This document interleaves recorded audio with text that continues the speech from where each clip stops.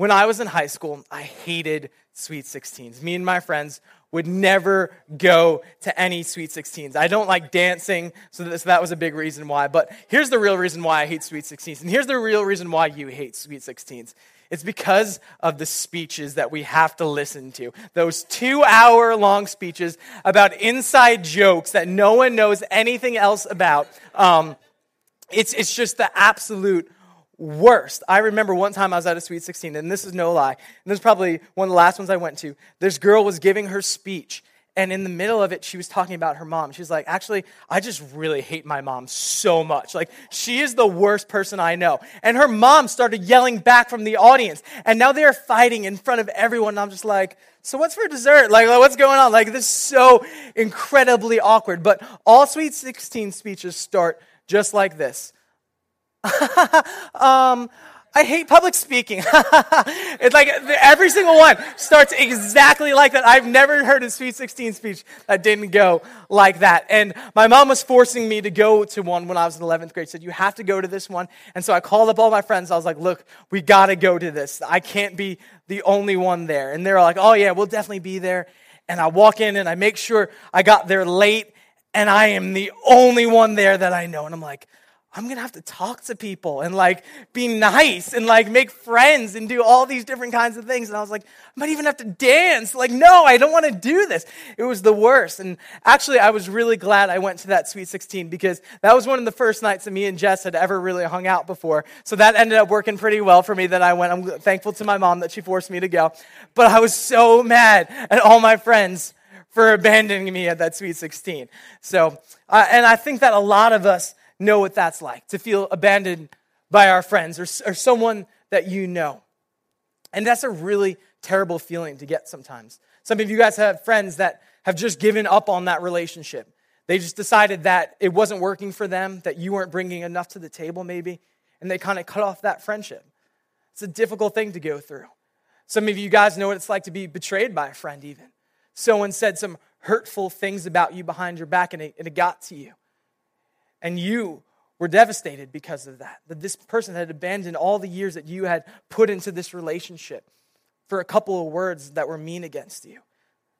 And that's a really difficult thing to go through. And then for some of you guys tonight, it's much deeper than that. You know what it's like to be abandoned by a parent.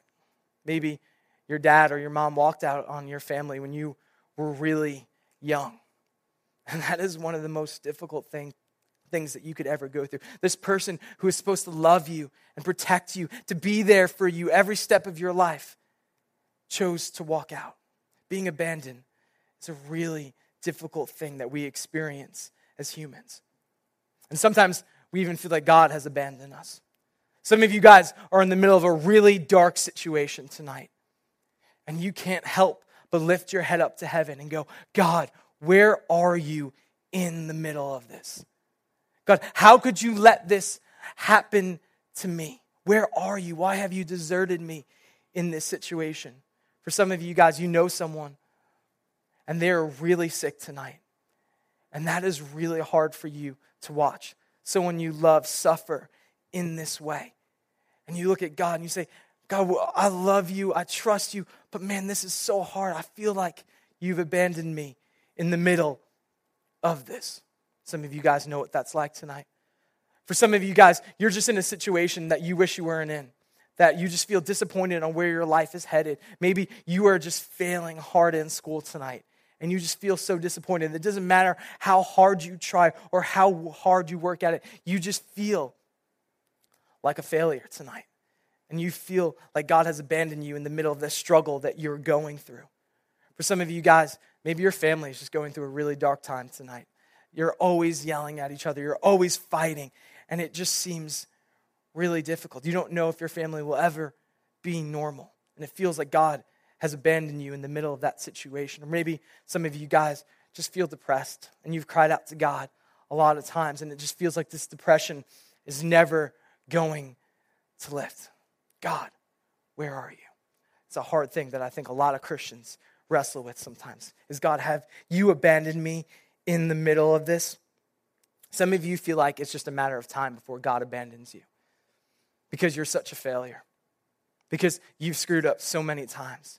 You try to put that past sin behind you, but it always seems to creep back into your life. You've gone on all the retreats. You've said all the right prayers, but it just seems like you will always struggle with this thing, or you're always just struggle with sin in general. And you feel like it's just a matter of time before God looks at you and says, this person is a waste of my time. That I'm done dealing with them. I'm done putting up with all their gimmicks and all their tricks. And you just feel like you're a complete failure. So God could no way love someone like you. I think that's something else that a lot of us deal with. And abandonment is such a difficult thing to wrestle with. But this idea of someone giving up or abandoning you or neglecting you actually comes from a word that we don't use much anymore. This word, forsaken. The last time that your friends bailed on you, last time you were hanging out, you didn't go, thou hast forsaken me, right? We don't really talk like that anymore. But this word really sums up everything that we have been talking about so far. And what if I told you tonight that there is really only one person who's ever believed in God that really knows what it's like to be forsaken by God? That there's only one person that's ever believed in God that really knows what it's truly like to be forsaken by God. See, for you and I, it's a feeling that we get. And we'll talk about that a little bit more as we get into some scripture tonight.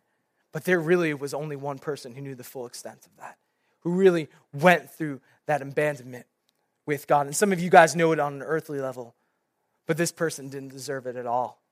Perfect in every way, but went through that.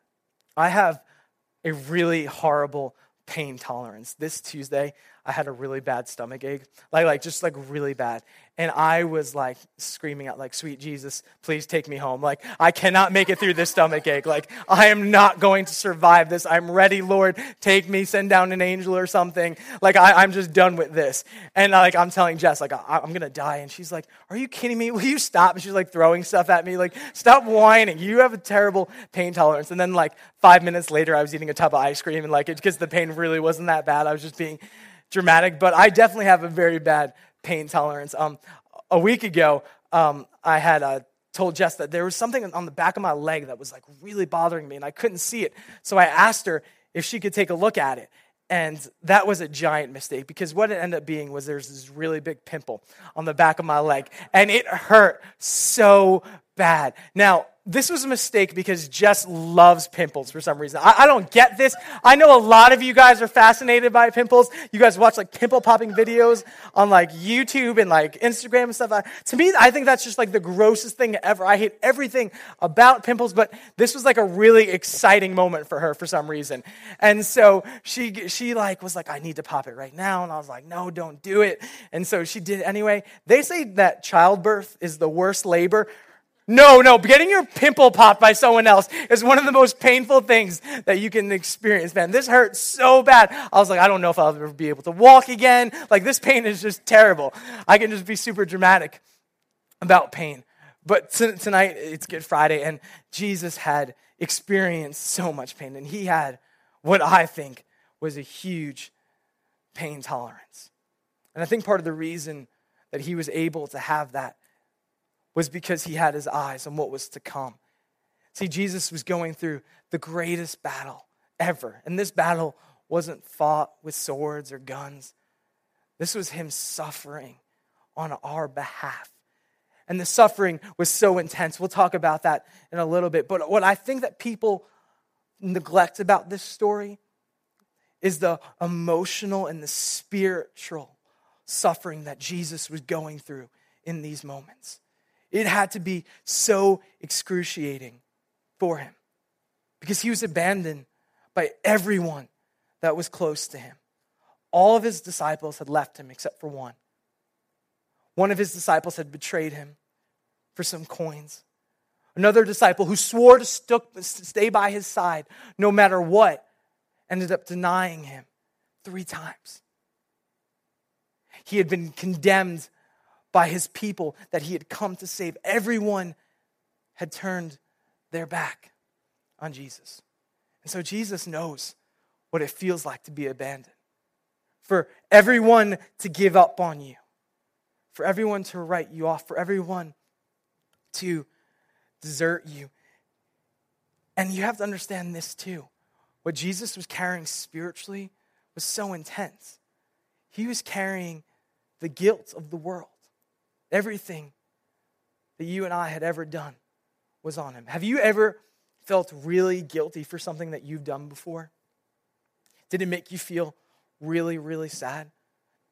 Wasn't that really hard to get through?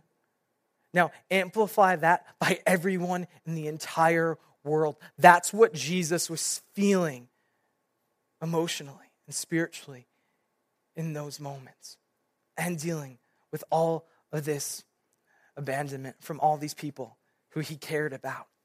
And tonight, we're going to look at some scriptures, and I want the focus to be all on Jesus tonight, all about Jesus and what he went through for us. But I want you to think about how maybe you feel abandoned tonight, some of the ways that you've experienced it.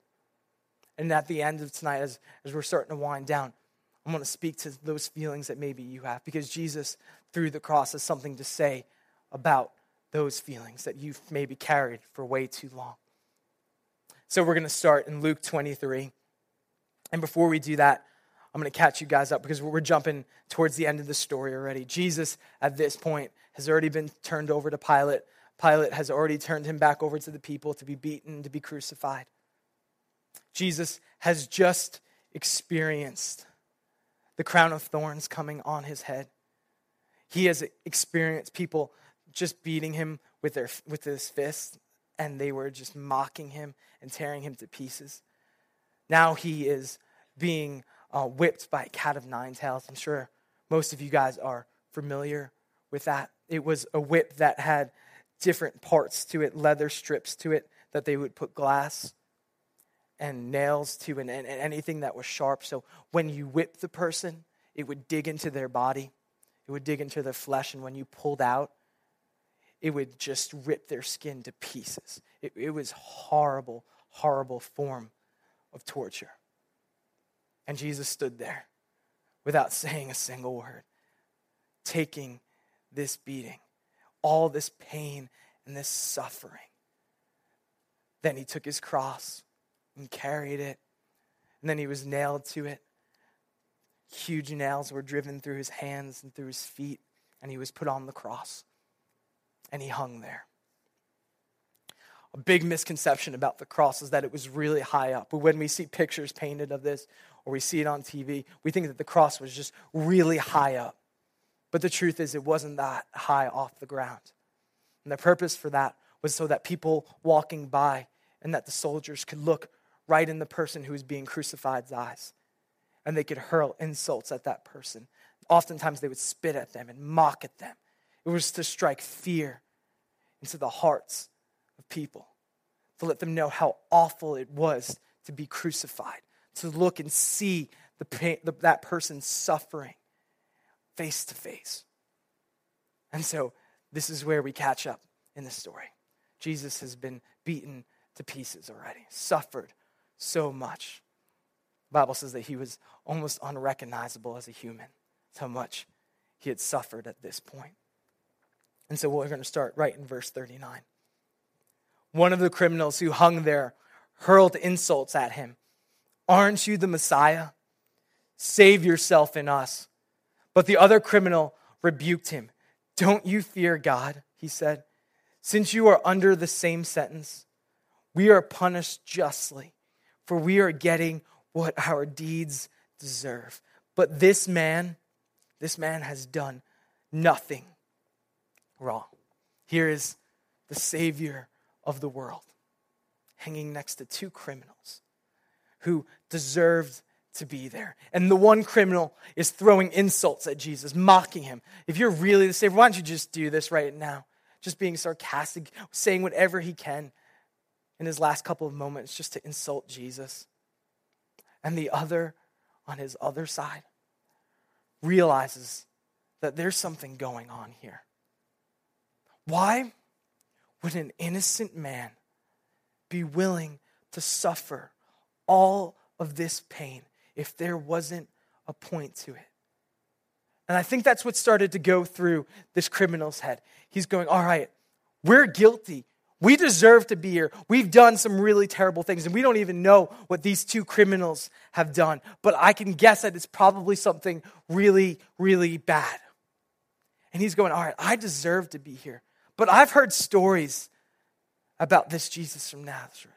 He's done nothing but help people and heal them and bring hope to them.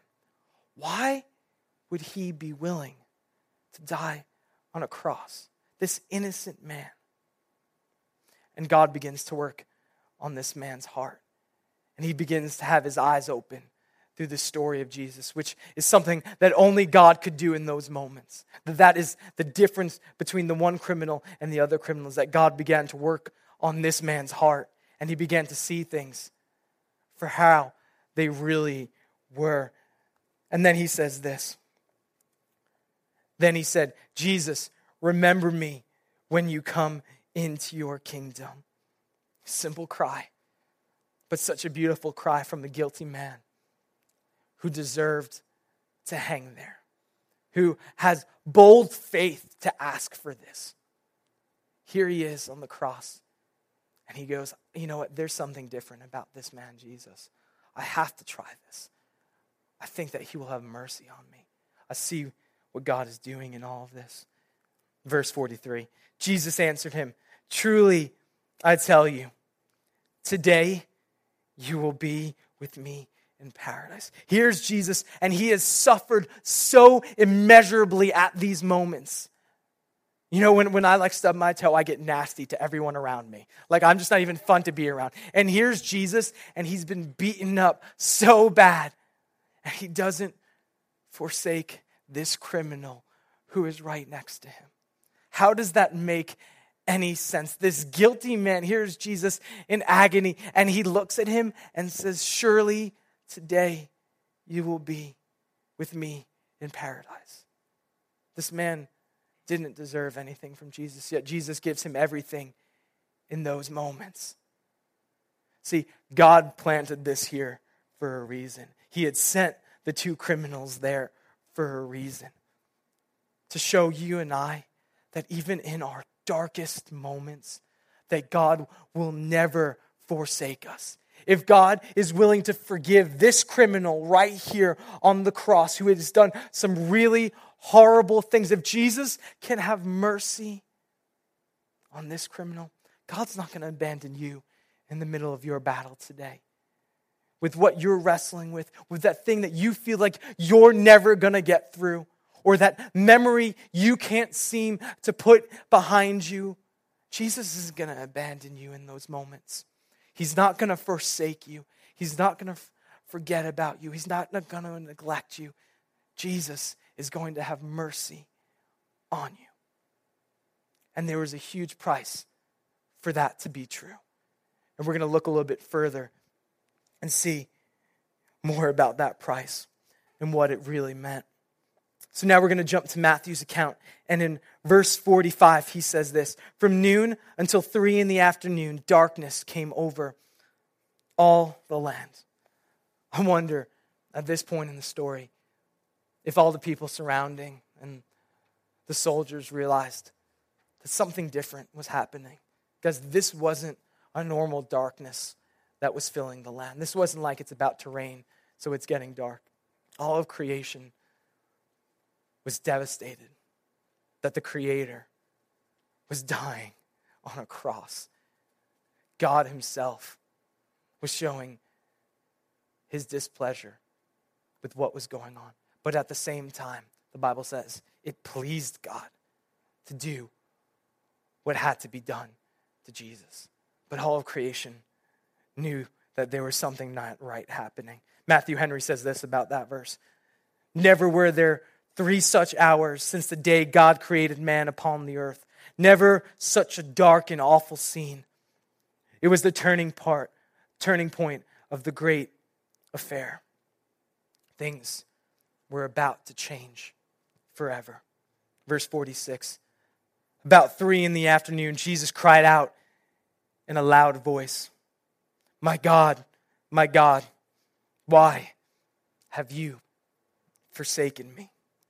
The full wrath, the full anger of God was put upon Jesus in these moments. And I don't think that Jesus didn't know why God was forsaking him. I think he knew. He was just so appalled. He was so hurt at how horrible it is to be forsaken by God. He's crying out, this is terrible. God, why? Why have you done this? This is so unbearable. Jesus was experiencing the full wrath of the Father. And he had to drink all of the cup of the wrath. And it was a lot.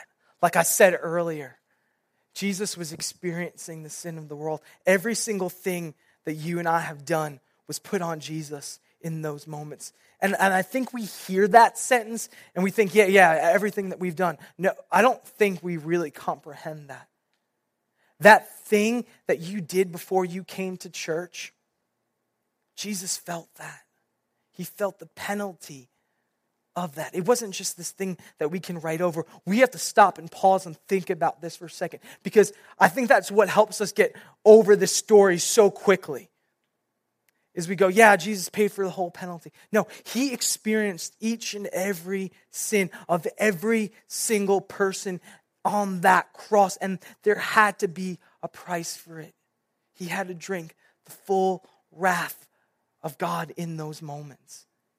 And so, every lustful thought that you and I had ever had was poured into Jesus' cup during this time. Every lie that you and I have ever said was poured onto Jesus in that moment. Every time you and I have went places we shouldn't have went. We've done things that we shouldn't have done. But let's get really specific, because I think Jesus felt it. Every time you guys went to a party and drank and you knew that you shouldn't have, Jesus felt that in that moment. Every time that we've fallen into sexual temptation, for every person here who has slept with someone before you're married, Jesus experienced that. Every time we've looked at pornography, Jesus experienced that. For every adulterous relationship, Jesus experienced that. For every single time that we've been greedy, everything. Every time you guys talk back to your parents, every angry moment that you ever had was put into Jesus' cup. And God said, someone has to do something with this. There needs to be a penalty for this.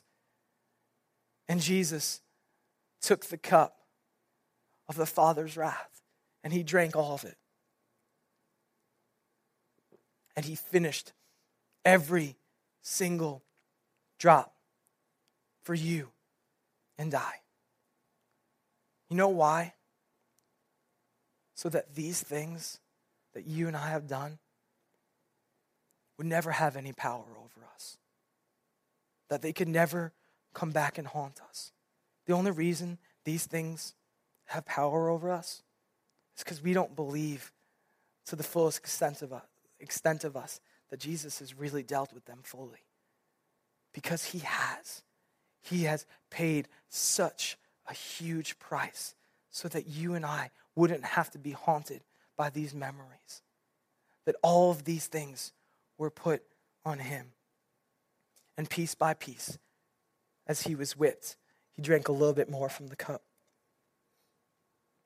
As the nails went through his hands and his feet, he drank more of the Father's wrath. As he sat there and hung, he drank more of it. So that you and I wouldn't be found guilty. He was forsaken by the Father in those moments. Let's go to the next verse. When some of them standing there heard this, they said, he's calling Elijah. Immediately one of the men ran and got a sponge. He filled it with wine and vinegar, put it on a staff, and offered it to Jesus to drink. The rest said, now leave him alone. Let's see if Elijah comes to him. This was fulfilling prophecy. This just wasn't Jesus wanting a drink or them giving him a drink. This had been written in Psalms, that the suffering servant would have a drink of wine vinegar And even in his last moments, Jesus was fulfilling prophecy that you and I could look back on. That everything in the Old Testament that was said about him would come true in the New Testament. Every part of this, God was aligning. These aren't just random details that are thrown in. This is prophecy that is coming to pass. Verse 50, and when Jesus had cried out again in a loud voice, he gave up his spirit. He died. John's gospel tells us that the words that he cried out in that last moment of his life was, it was finished. He had drinking the full wrath of the Father's cup. The Savior of the world had died like a criminal, like a man, for you and I, on our behalf, so that we could be free. Some theologians speculate that the worst pain for Jesus in those moments of this whole experience wasn't when he was whipped or when he was nailed to the cross.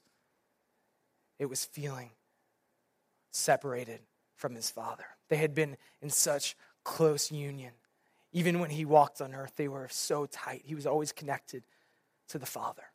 But for the first time, he had truly been forsaken by God. He didn't know the hope and the love of the Father in those moments because he had to experience what it was like. He had to know every inch of what it feels like not to be near God. And that's exactly what hell is. It's not what we picture as this huge fire scene where we're suffering and the devil is torturing you. The worst part about hell is being separated from God forever and ever. And in those moments, Jesus experienced that.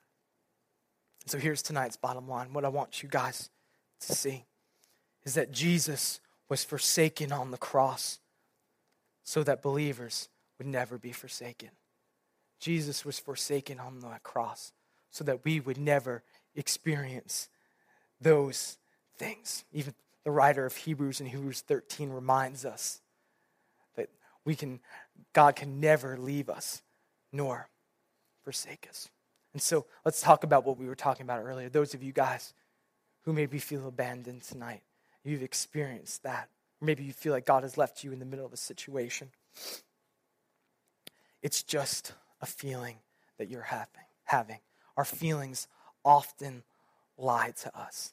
God hasn't abandoned you in the middle. I know that because Jesus paid a huge price so that God would never forsake us, so that he would never leave us. Sometimes it may feel like that for a day or so. There's some times where we go through these seasons. But here's what's so interesting about the cross and the resurrection is that it teaches us that God can do a lot in 3 days. And maybe you feel abandoned today. You feel lost. You feel neglected. You feel like you are just suffering really bad today. Here's what I want you to know from this story is that God can do a whole lot in 3 days. In whatever you feel abandoned in, give God some time to work on your behalf because he is. It's a promise of the Bible that you can stand upon, that he hasn't forgotten you in the middle of whatever it is. Give those things to him and give him some time and he will work on those things. He produces things in us through those times. Heaven took a deep breath after he had said his last word. And they began to count to 3. We're going to go into a time of communion now, remembering what Jesus has done for you and I. And we're going to watch a video in just a second, and I ask you as the cup and the bread are being passed around, just to hold on to them and to watch this video. And after we're done watching it, I'm going to pray over both these things. You guys can check out this video.